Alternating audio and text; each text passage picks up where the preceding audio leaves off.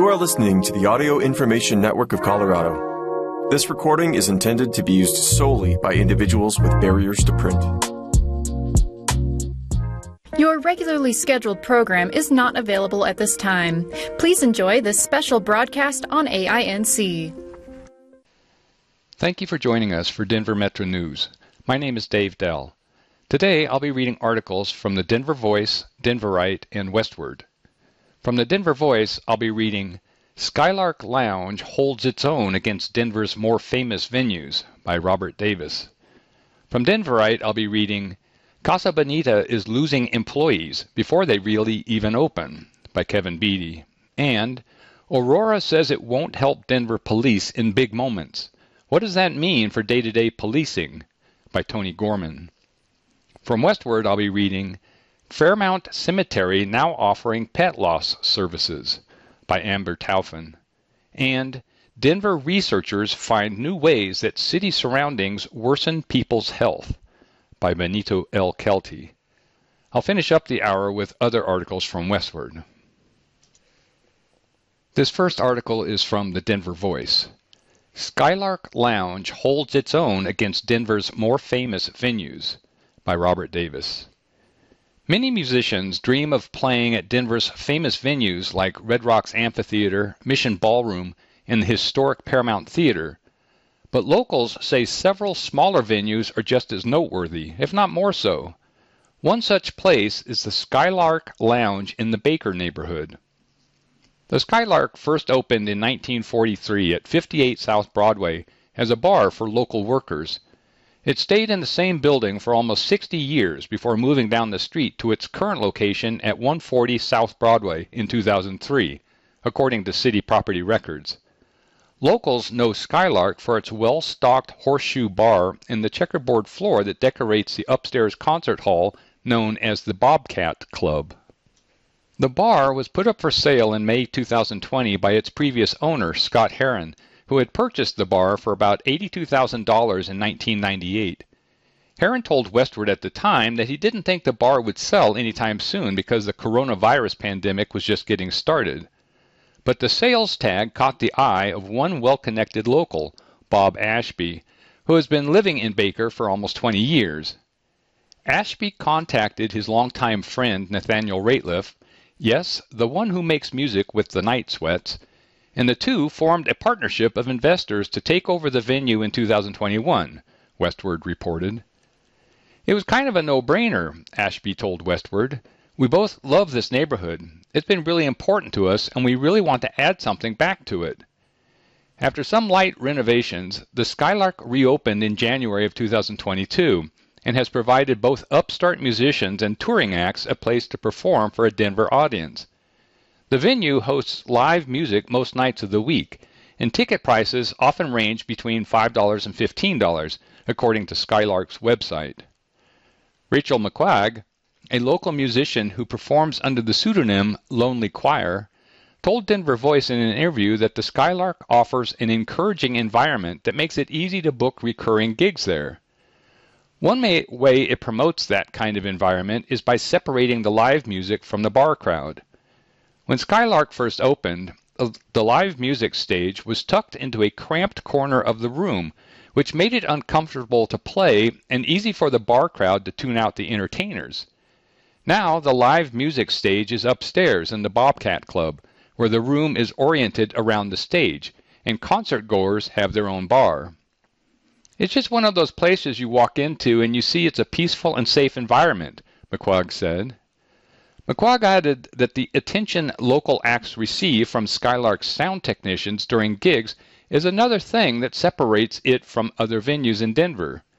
McQuagg says she has played at venues where it felt like the staff was rushing her up on the stage to sing into a half-working microphone for a half hour before getting rushed back out the door.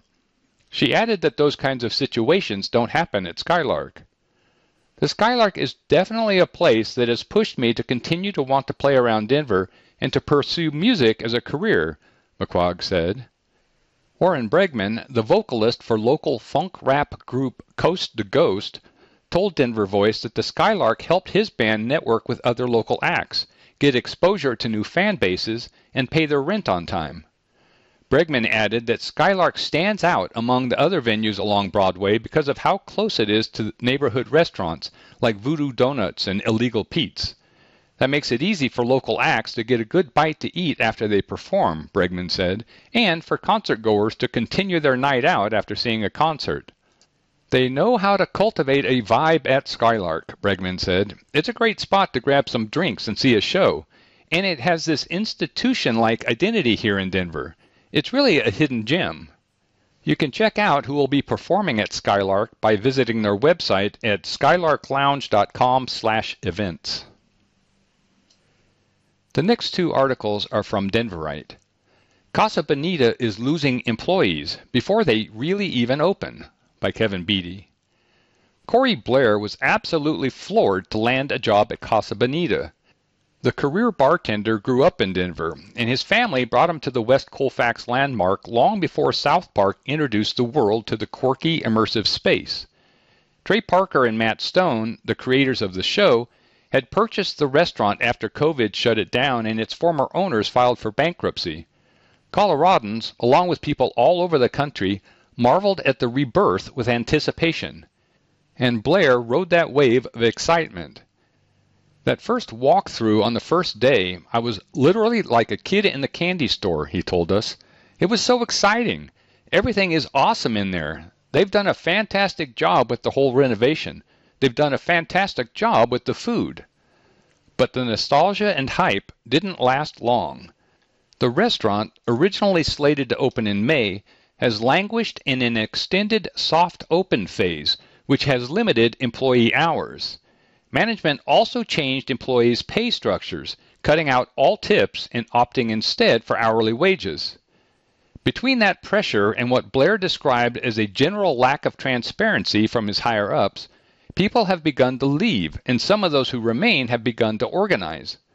On July 12th, members of the newly formed We Are Team Casa group issued a letter to management. They demanded clarity on the timeline for a full opening, a change in pay structure, a direct line of communication between staff and managers, and the opportunity for fired workers, who they say were let go for not signing a revised contract, to get their jobs back. It's frustrating to see us have to go this route with the way that employees are being paid and the suffocation of the lack of hours, Blair said. Blair was one of 50-ish bartenders hired last spring. Casa Bonita currently has 50 open bartender positions. When he first got the job, Blair said he was promised minimum wage plus tips, a standard deal for front-of-house restaurant workers. That was more or less his arrangement at the 16th Street Mall Hard Rock Cafe, which pays enough to keep his bills covered before it permanently closes. He said some colleagues quit jobs to be available for Casa Bonita. They wanted us to be there full-time, 40 hours a week. We're going to be so busy that you're not going to know what to do with yourself. And we were all excited, he said. So everybody, a lot of people, tried to make it work. He said he and his new colleagues knew they'd have to wait through a warm-up period until they could really make their bread, but they never expected it to last so long. We were all comfortable with understanding that it was going to be a slow, soft opening, he told us. It's coming on to 2.5, 3 months. Then, late last month, managers called everyone into a meeting, asking they sign new contracts to fundamentally alter how they were paid. Management cut out tips completely, even taking the option off of credit card receipts, Blair said, and issued new hourly wages for everyone. Rachel Lane, Blair's colleague behind the bar, said Casa Bonita is still hiring because they lost staffers during the sudden shift. They sit us down and they forcibly made us sign this contract and said, "If you have a problem with it, here's the door," she recalled. A lot of people, they realized, I'm getting scheduled 14 hours a week, and that comes to about $300 a check once a week after taxes. And you know, this is Denver. We can't live on that. So a lot of people went and got new jobs. She said some of her coworkers were fired for not signing the contract.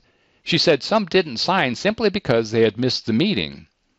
As of Thursday, Casa Bonita had 339 positions listed on their website, all but one paid with hourly wages. Their site says they have open spots for 68 prep cooks, 61 cooks, 50 bartenders, and 39 hosts. Bartending jobs are now listed at $30 an hour. Cooks can make between $18 and $23 an hour. Prep cooks can earn between $17.27 and $19 an hour. While Blair and Lane are upset about losing lucrative tips, limited hours have become a more immediate concern. In this ongoing soft open, Casa Bonita is only accessible to guests who are on an email list and who also win a lottery for a meal ticket. It was only open on Thursday, Friday, and Saturday nights until last weekend, when Blair said they opened their first lunch slot. Casa Bonita's website advertises medical, dental, and vision insurance for full-time employees, but Blair said they need to work 30 hours a week to access these benefits, and so far they haven't gotten close. And while the restaurant is fielding guests, Blair said he still hasn't seen a full dinner rush. Each day when he starts his shift, he asks how many customers are booked for the evening. It's always about 900 people, a third of what he said he and his colleagues should be serving during a 5-hour dinner rush. Both he and Lane said they have no idea why the period of limited access has lasted so long. I think that there was a little bit of a holdup with the speed at which the kitchen was working for a little while, but it seems like it's go time now, Lane said. If they hadn't made the decisions that they did, then we would be absolutely fully staffed to be open from 11 a.m. to 11 p.m., like they said they were going to be. Lane, who is also a career bartender, said she's dealt with all kinds of bad treatment at work, but this one has hit differently. I've definitely faced every sort of oppression going through it, just being treated like you don't matter, she said. But it's never been such a heavy impact on me financially, you know? You can deal with a certain level of BS if you're collecting a good paycheck and that gets all your bills paid. But if you're not getting any sort of respect or being heard and you're not getting paid well, that's just a whole other situation in itself. Parker and Stone recently gave an interview to 5280, telling the magazine they were excited for their new venture, despite that on paper, it's a very, very bad idea. Only people as rich and silly as Trey and I would do this, Stone told them. This is definitely an indulgence. We want to do it for the state of Colorado. Blair said he doubts the duo have much input on the day-to-day operation. We tried to get in touch with Parker and Stone, leaving messages with their agents and Parker's dad. We'll let you know if they get in touch. In the meantime, Casa Bonita's management, which is accessible only through their representatives at Feed Media Public Relations, sent only a short statement that they strive to create the best working environment for its employees and will continue to make ourselves available to talk to employees about their concerns. Their representatives did not confirm that there were already positions to replace, nor did they explain why they changed their pay structure. Blair said he hasn't heard much more than that, and that none of his managers responded to We Are Team Casa's letter. He might understand if anyone told him and his colleagues anything, he added. I want to see a resolution that works for all parties involved. I feel like, right now, management is just trying to hold their cards close, and they're not wanting to disclose certain information, or maybe they don't even have the information, or I'm not sure. But it really boils down to communication and understanding, he told us. Aurora says it won't help Denver police in big moments. What does that mean for day-to-day policing? By Tony Gorman. Questions and concerns still remain after Aurora City Council's 5-4 vote to suspend its mutual aid agreement with the City and County of Denver. Aurora's move means the city will not deploy its officers into Denver if the Denver Police Department requests assistance for things like protests or rallies. But beyond that, it's unclear if this would include other major events, like, say, a Nuggets NBA championship parade or Pride Fest, or sudden emergencies. Peter Schulte, the Public Safety Client Group Manager for the Aurora City Attorney's Office, says normal policing should not be affected. The day-to-day actions where we have officers that work together along the jurisdictional boundaries of Denver and Aurora would not change. That's the other aspect of the law that deals with those, Schulte said. It does not say that nothing in this resolution shall be deemed to change the legal ability of officers from either jurisdiction to cross over jurisdictional lines on day-to-day situations as allowed by other law. The dispute between the two cities stems from the George Floyd protests in 2020, when DPD asked surrounding law enforcement agencies to assist with crowd control. The city and county of Denver reached settlements with 12 protesters totaling $14 million. The settlement didn't include Aurora's officers. Now protesters are suing that city, and Aurora officials want Denver to indemnify their officers to avoid other costs. A Denver police spokesman said in an email statement that the resolution will not affect DPD's approach to day-to-day operations and investigations of incidents that overlap our jurisdiction. However, they would not comment further due to the pending lawsuits. But those reassurances did not appease concerns from critics. If I'm a Denver officer and Aurora City Council passes what's essentially a big middle finger to Denver, I'm going to make it pretty challenging to solve some of those day-to-day crimes, Aurora Mayor Pro Tem Curtis Gardner, who voted against the measure, said during City Council this week. He voted against the measure. Gardner expressed future concerns over the relationship between the two departments. He also pushed for Mayor Mike Kaufman to discuss the issue with Denver Mayor Mike Johnston, who had been sworn into office this week. Johnston's office has not responded to Denverite for comment. What my concern is, by passing something like this, unofficially behind the scenes, day-to-day police work where a car is stolen in Aurora and ends up in Denver, or a drug case or any other crime that crosses cities' borders, because we all know criminals and really nobody cares about city borders, he said. We have a long-standing, close working relationship with the Denver Police Department and diligently work with their leadership team and officers to keep our communities safe every day. That relationship will not change, Aurora Interim Police Chief Art Acevedo said in a statement Tuesday. In the rare instances of large-scale events that lead to formal requests for large-scale mutual aid responses from Aurora officers, we will continue to assess each of them on an individual, case-by-case basis, Acevedo said. The Aurora Police spokesperson, Sydney Edwards, said the department would not comment further due to pending litigation. The following articles are from Westward. Fairmount Cemetery now offering pet loss services, by Amber Taufin. Losing a family member is never easy, which the team at Fairmount Funeral Home, Cemetery, and Crematory knows all too well. And when that family member is a beloved pet, sometimes certain services just aren't available in the same way they're provided for humans. That's something that Fairmount is changing with a new suite of services under the Family Pet Loss Care umbrella. This historic cemetery is now offering private pet cremation in a dedicated animal cremation facility, personalized memorialization, and more. The thought had been there for a while, notes Kendra Biggs, president of Fairmount Cemetery. We do our best to provide services to celebrate lives, so now let's serve the whole family. Fairmount has performed about 10 pet cremations since February and will start offering memorial services in August.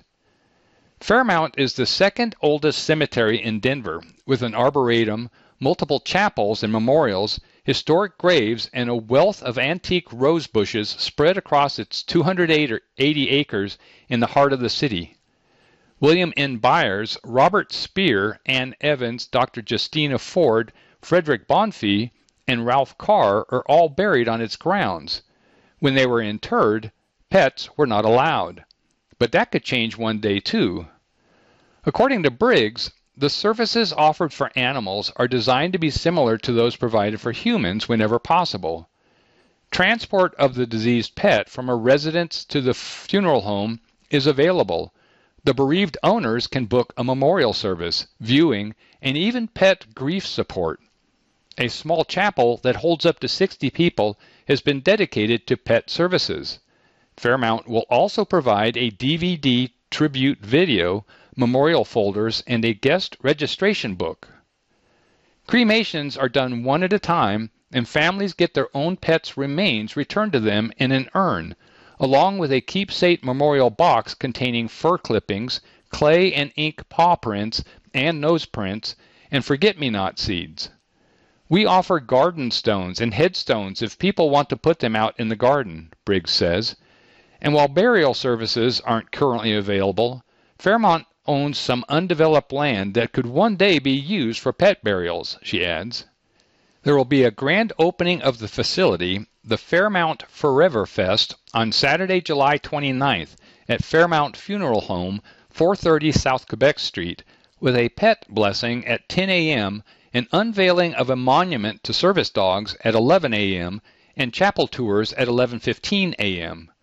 Non-aggressive leash dogs are welcome, says Briggs, who notes that Fairmount hopes to turn this event into an annual pet celebration.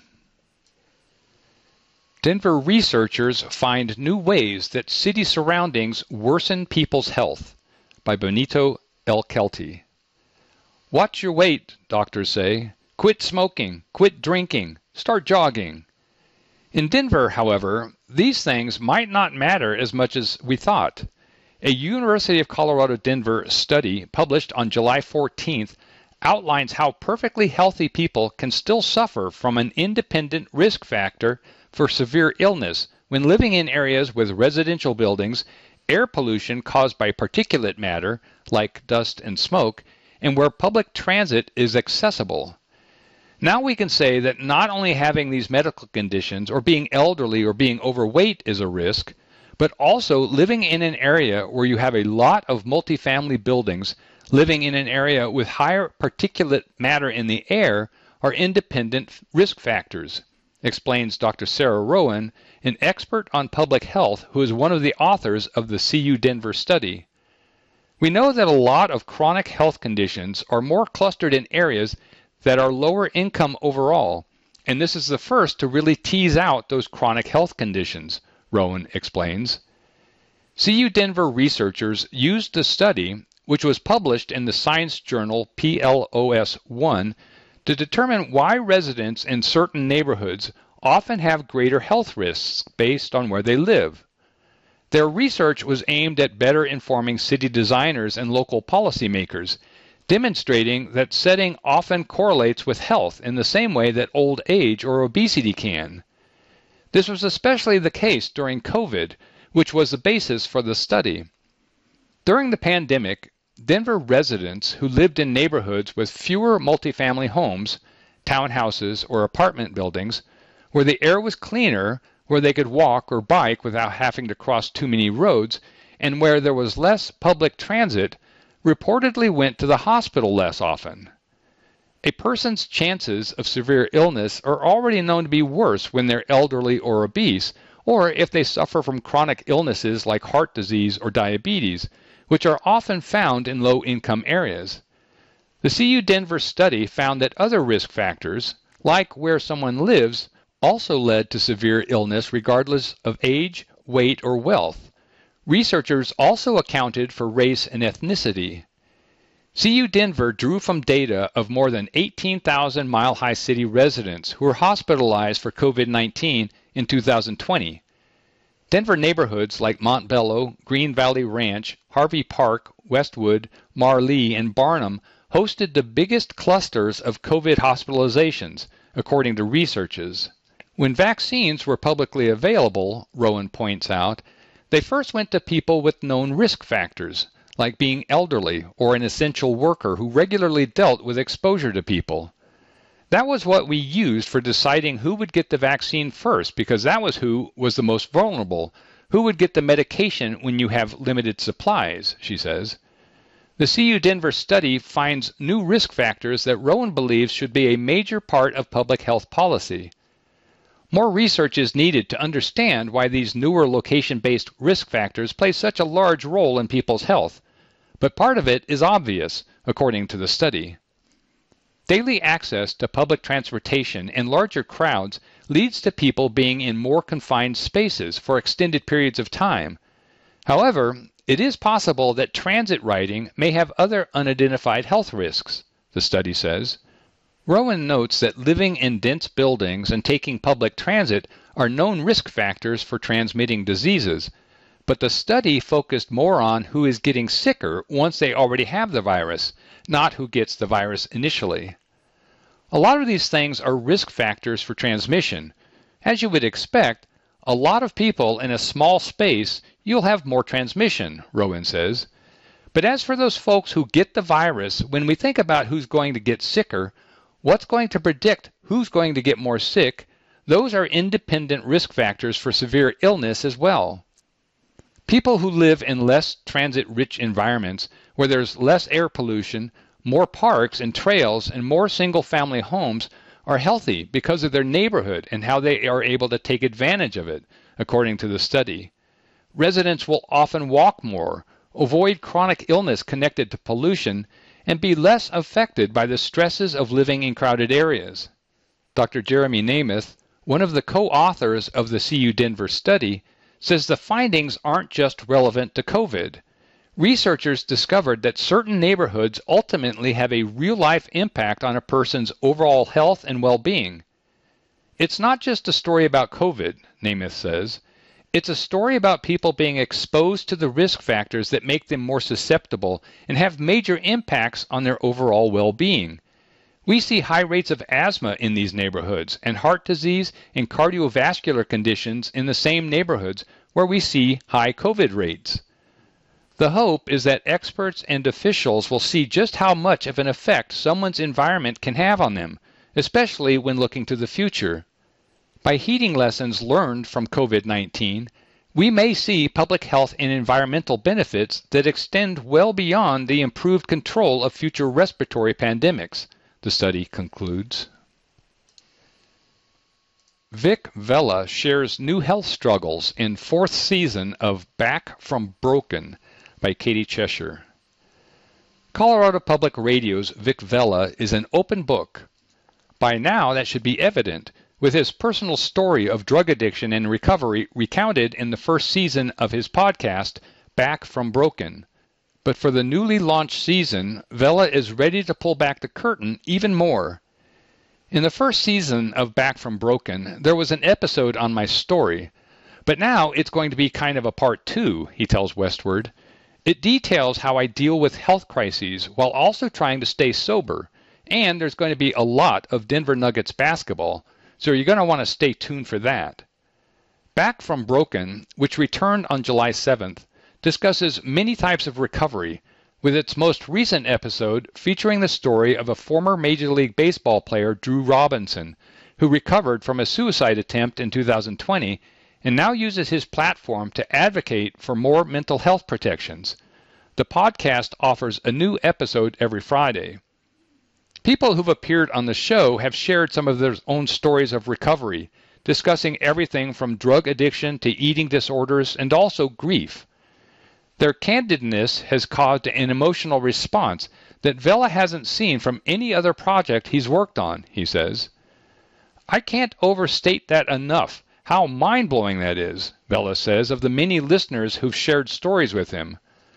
The longtime Deadhead even met someone in the bathroom line at Dead & Company's final run of shows at Folsom Field in Boulder earlier this month, who told him that Back from Broken helped him get sober. Vela, who grew up in Longmont, is a lifelong Nuggets fan and got to ride in a fire truck during the team's NBA championship parade. Covering the team and seeing it finally capture an NBA title after going nearly 5 decades without one came at just the right time for him. It was the emotional lift I just needed, he says. It was the most cathartic thing I've ever experienced.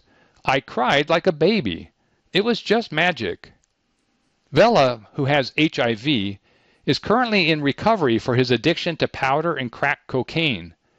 This winter, he encountered a new health challenge, diabetes, which came on quickly and severely.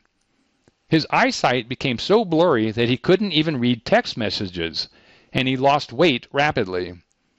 Vela went to the doctor for routine blood tests related to his HIV treatment and discovered that his blood sugar was so high he was at risk of imminently falling into a diabetic coma. Diabetes runs in my family, he says. It's no surprise that I have diabetes. It's no surprise that I was going to get diabetes. But for it to accelerate from pre-diabetes to full-blown diabetes and into the stratosphere out of nowhere was really alarming. Doctors told Vela that a November 2022 bout with COVID may have contributed to the rapid onset of diabetes in his body. He's been getting back on track and has since added diabetes treatment to his regimen. Reminding himself of the medical advances he has access to that didn't exist before have kept him positive throughout the difficult process. Vela has a sensor on his abdomen that can show him his blood sugar levels at any time, and he's able to treat his HIV with just one pill every night. It is in my recovery, it is in my soul, to always find the gratitude in everything, he says, or at least try to. That's not easy when you're suffering, but when I do that, I do better. He's also grateful that despite his situation, he's managed to maintain his sobriety. Not once did I ever think of hitting a crack pipe, Vela says, and thank God, because you talk about making it worse when you're sick and you're going through all this shit and you relapse on top of that. If you stay sober and call your friends, then you have a chance. At the beginning of the pandemic, recovery meetings had to be held remotely, so being able to return to in-person meetings has helped Vela stay the course. The phone call is always important, he says, but there's nothing like sitting in a meeting, hearing someone else's story, sitting or standing around in a circle, saying a group prayer at the end of the meeting. It's riskier than ever to be a drug user, Vela believes, on account of fentanyl being mixed into so many drugs now. He used to mix cocaine and morphine, which is easy to mess up and can be fatal if done wrong. However, Vela always knew what he was getting himself into, which isn't the case for drug users today. Nowadays with fentanyl, it's not just the heavy everyday addicts who are suffering, he says. It's the people who are in college who are only taking this pill on a set Saturday night, and they don't wake up. It's in cocaine. It's in meth. Also, people are less likely to know their drug dealers today because of the internet. This gives dealers more leeway to sell a harmful product, Vela says, and he urges people to be selective if they plan to use illegal substances. I'm not one of those Prohibition-era people preaching abstinence, he says. I'm just begging you to go to dealers you know and go to dealers who have a good reputation. In sobriety, which began for him in 2015, Vela has gotten the chance to reintroduce himself to the Mile High City, including places like Pete's Kitchen, where he says he used to often eat his only meal of the day in the wee hours of the morning. He used to frequent the White Spot on Colfax, where Tom's Starlight is now. A friend of his once shattered the pie case there, and the pair ran away before the cops came, Vela says. Now he's much calmer, but he still loves Denver history and being a patron of local businesses. I get to experience Colfax on a whole different plane, Vela says. Although he has made strides in his own recovery and shared his story with others to help them know they can recover too, he says there are still plenty of things he's working on, like his temper, for example.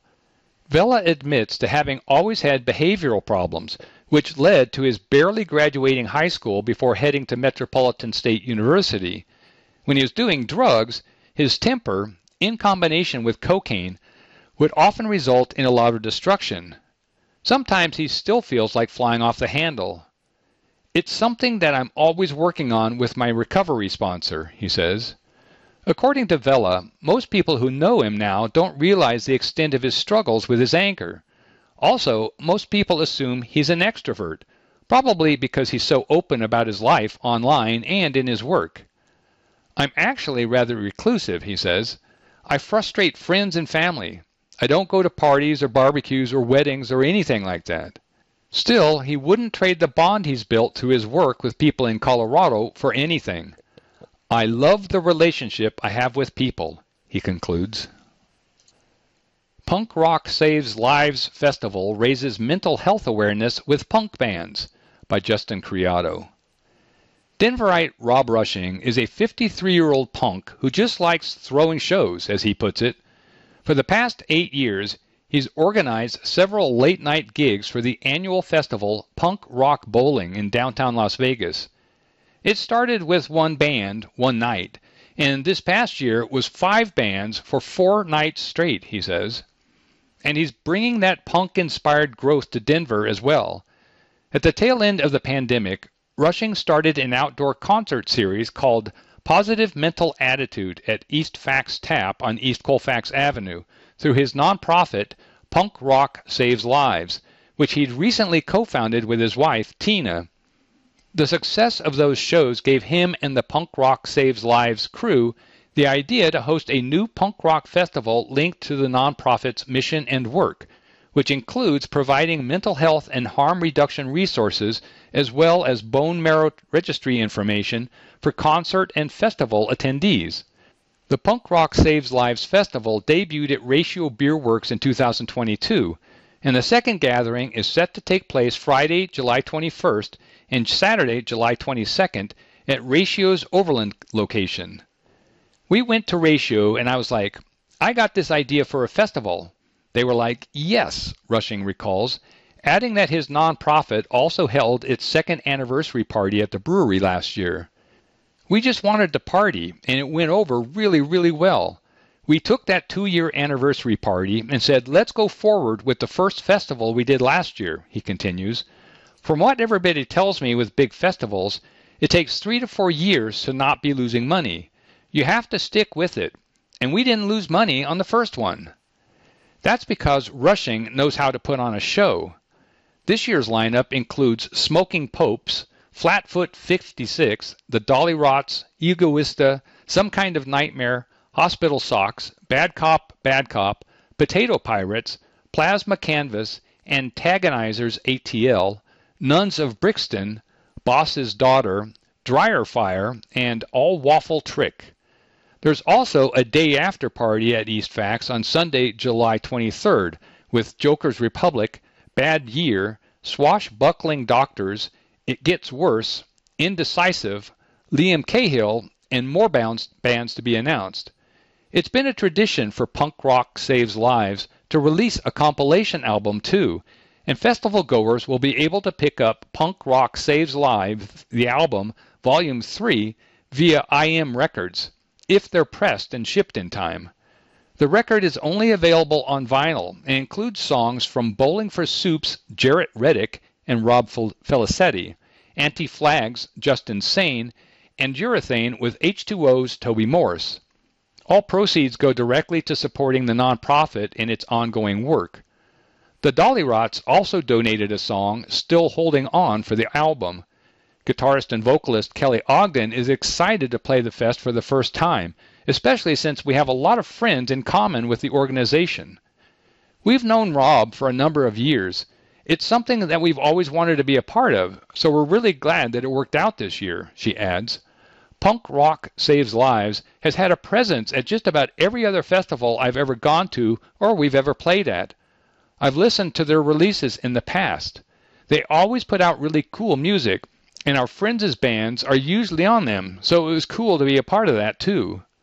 Looking over the bill, she points out local trio Egoista and Some Kind of Nightmare as two of the bands that she's looking forward to seeing live.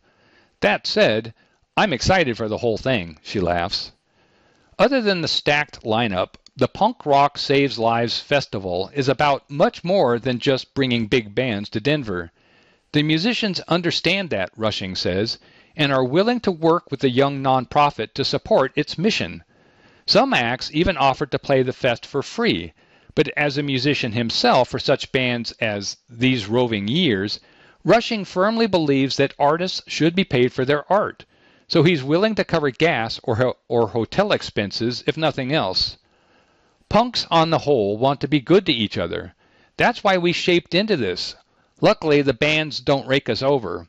Everybody's always been great, he adds. That gave us a chance to have some really cool bands without spending a ton of money up front. Then the amazing people at Ratio covered the production. Punk Rock Saves Lives was born after the Rushings left the Love, Hope, Strength Cancer Foundation, which set up booths at music festivals to promote its Get on the List bone marrow registry campaign. The couple would travel the country, stopping at festivals like Lollapalooza and Bonnaroo to help spread the message and collect signatures. Punk Rock Saves Lives was started in the same vein. The co-founders, along with an ever-growing team of volunteers, will be at 20 music festivals across the country, as well as 5 national tours this year. In the past 3 months, the Rushings drove a combined 31,000 miles to fests and concerts, during which they signed up 1,403 individuals for the bone marrow registry, handed out 1,500 doses of Narcan, an opiate overdose antidote, 800 fentanyl tests, 300 GHB ketamine test coasters, and 1,100 pairs of earplugs. Rob was driving the Punk Rock Saves Lives RV back to Colorado when its engine died in the middle of Kansas. With such a busy schedule remaining, the organization launched a crowdfunding effort.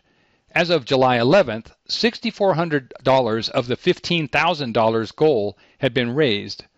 Rushing isn't necessarily surprised that Punk Rock Saves Lives has done so well so soon, because he's experienced what the DIY scene can do ever since discovering punk music while growing up in Georgia in the 1980s. But the warm reception is also proof that there's a demand for the resources that the organization offers. Surprised is a weird word. It's pleasantly surprising because I believe in our community, but I will say this. Everybody who volunteers for us notices people thanking us for being there more than any other charity work I've ever done. It's really crazy, he says. Now it's like every day at a festival I'm thanked by at least 100 people literally going, "Thank you for being here. I follow you online. We love what you're doing." That's gratifying, but it also shows the need in our community for somebody being on the forefront going, "All right, it's okay to talk about mental health," or "If you're going to use safely." The nonprofit is already seeing Punk Rock Saves Lives chapters pop up in states such as Virginia and Wisconsin. There's interest in other cities too, including Pittsburgh and Philadelphia. Expanding and growing, which includes the festival, are part of the organization's long-term plan, according to Rushing. That also means the co-founding couple will spend less time behind the wheel, but they'll always be doing something like this, he says. "We are rallying volunteers around the country. We're going to grow. We're on the precipice of growing and starting to hire more people. That's when we can take the giant leaps," he says, adding that it would be ideal to eventually have several Punk Rock Saves Lives reps around the country to oversee outreach in specific areas. Hosting a flagship event like the Summer Festival only supports that vision. Of course, nonprofits need to raise money to do good, but neither Rushing nor Punk Rock Saves Lives are in it to get rich either. The crazy low ticket prices, which start at $25 and top out with a $75 VIP option, are proof of that, he adds. If we come close to breaking even or raising a little bit of money, then that's great, and we give the people of Denver a cool experience for not much money, Rushing says, adding that any money raised contributes to more good done on site every day. That's the goal, he concludes. The festival is to help eventually fund some more of that, but mainly to give Denver a rad time by using our connections and getting people to come out and have a good time. It's for our hometown. Punk Rock Saves Lives Festival, 6 p.m. Friday, July 21st, and Saturday, July 22nd. Ratio Beer Works, 2030 South Cherokee Street. Tickets are $25 to $75. For more information, visit punkrocksaveslives.org. Craigslist, The Grateful Dead, and a Steinway Piano. Denver Booker Ross James's Wild Ride by Juliana Auclair. A softly gleaming 1909 Steinway grand piano is nestled comfortably in the back of Denver Booker Ross James's at-home studio. Surrounded by production equipment and other music paraphernalia, the piano looks like any other instrument, but to James, it's a physical reminder of the full circle of his storied musical career. And a musician's life is anything but easy, something James discovered when he was 9 years old and living in Michigan. "I wanted to play trumpet in the 6th grade, and after 2 weeks of it, the band teacher told me that the trumpet wasn't for me and maybe music wasn't my thing," James recalls. "And I was completely devastated, crushed, because I always loved music." But the next day, his mom bought him a guitar, and the impact of the rippling strings beneath his fingers was immediate. Since then, he says, I knew that's what I wanted to do. By 17, James was hustling, loading his plate with work as a freelance sound engineer in production and performing professionally with local bands. He took on every opportunity, from rock and roll concerts to political rallies, growing his production resume with steadfast determination. It's such a tough thing to break through as a musician, he says. Rather than having a normal day job and going the conventional route playing guitar on the side, I tried to immerse myself in the industry from high school on. Constantly hungry for more gigs, James kept an eye on local Craigslist pages. In 2010, after his move to the San Francisco Bay Area, James stumbled on an ad he felt was created especially for him. It was for an 18 to 24-year-old guitar player, and it listed two influences, Larry Campbell and Dave Rawlings, who were two players that I really like that a lot of people maybe don't know, he remembers. He responded to the ad and auditioned at the listed address, the house of Grateful Dead bassist Phil Lesh's youngest son, Brian Lesh. I wasn't a Deadhead. I didn't grow up listening to the Grateful Dead or anything, and I'd never been to a house like that before, James says, and they had a grand piano in their basement, and I'd never seen a grand piano in a house at that point. Playing with Brian Lesh marked the beginning of a pivotal chapter in James's life. Whenever Brian was home, we played gigs, and Phil would always come to all of our little gigs at bars in the Bay Area, and I got to know him a little bit, James says. He was always super supportive. Phil Lesh opened a music venue and restaurant called Terrapin Crossroads in the Bay Area in 2012 and offered James a gig as a production assistant, occasionally calling on him to play with Lesh's Terrapin family band at the bar. So that sort of evolved into me being in his band for 10 years, James says. In the middle of that decade-long stint, James became Phil Lesh's manager for the Fare Thee Well tour, in which surviving Grateful Dead members Bob Weir, Bill Kreutzmann, Mickey Hart, and, of course, Phil Lesh, celebrated 50 years of the seminal jam band. It's a bit of a wild ride, crazy to think about, James says, reflecting on his experience organizing multiple stadium shows that attracted more than 70,000 people each. We went all over the world playing together, and then I met my wife, who lives here, and that's what brought me to Denver. He met his wife, Megan Baldwin, in 2018 after playing at Red Rocks in Ophelia's Electric Soapbox for the first time with Phil Lesh's band, and Baldwin had just become the vice president of Edible Beats, the restaurant group that owns Ophelia's. She was talking to me about how Ophelia's was looking for somebody for the booker position, and I did so much of that in Terrapin, James says. I think she was jokingly saying one night, "Oh, you should do it." And I was like, "That's an interesting idea." James has been a booker at Ophelia's since the fall of 2021. He stages such acts as Shamir Bailey and DJ LTJ Bucum and organizes events like Y2K dance parties and free brunch shows. He's an instrumental piece of our team, says Brian Butler, Ophelia's general manager. He caters to all genres, which is what we stand for. James books a combination of national and local acts, bringing big talent to Denver while curating the local music scene. I love that room so much, James says. Ophelia's has a special place in my heart and history. Every now and then, James still finds time to perform, bouncing between local Denver acts and nationally known artists. In 2016, he met breakout bluegrass star Billy Strings at the High Sierra Music Festival in California, and after a Strings performance at the First Bank Center this past February, James and Strings hosted a post-concert show with Andy Thorne at New Conscious in Denver. James even has a few events scheduled for August. He'll be playing at Ophelia's with Everyone Orchestra, acting as the musical director at Conscious Alliance's annual benefit, and performing at the Gerald R. Ford Amphitheater in Vail. But what never fails to astound James is how one nondescript Craigslist ad accumulated into a lifetime of experiences.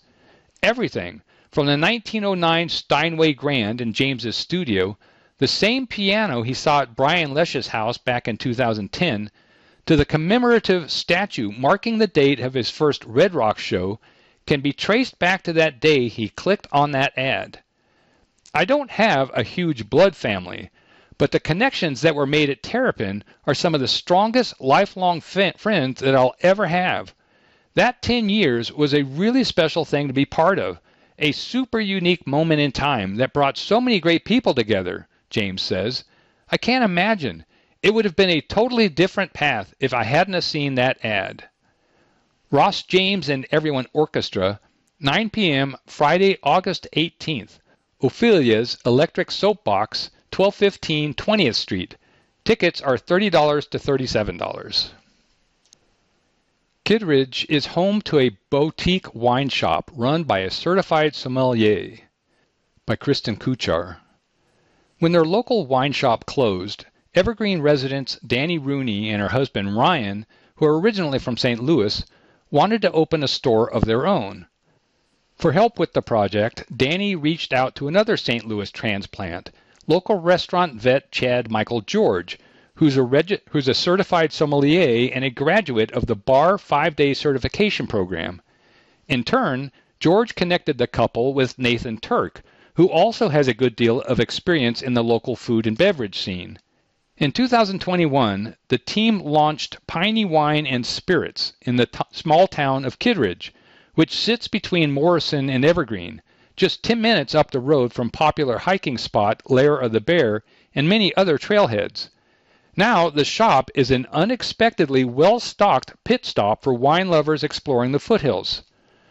Turk, who runs day-to-day operations, originally moved to the Mile High to attend culinary school at the now-closed Johnson & Wales University in 2007. He later went to Metropolitan State University of Denver, where, on a whim, he applied for a scholarship with the International Sommelier Guild, ISG. From there, he went on to the Court of Master Sommeliers after being encouraged by his ISG instructor. He also is a Bar 5-Day graduate. In 2014, while working as a server on Linger's rooftop, he became a certified sommelier. He also bartended at Linger, was the bar manager at Ophelia's, has staged at the famed Alinea in Chicago, and worked as the assistant general manager for Death & Company's award-winning Rhino location. At the Kittredge shop, the wine selection is guided by Turk's experience traveling through the French and Italian regions of Champagne, Northern Rhone, Piedmont, and Tuscany, which gave him an appreciation for small producers. Many of the wines available taste true to the varietals, which is incredibly important, Turk notes. All of the major wine regions are covered, but his personal love for Italian wines, especially from the northern part of the country, is clear. While not all of the wines at the shop are rare, there are many limited release bottles on the shelves.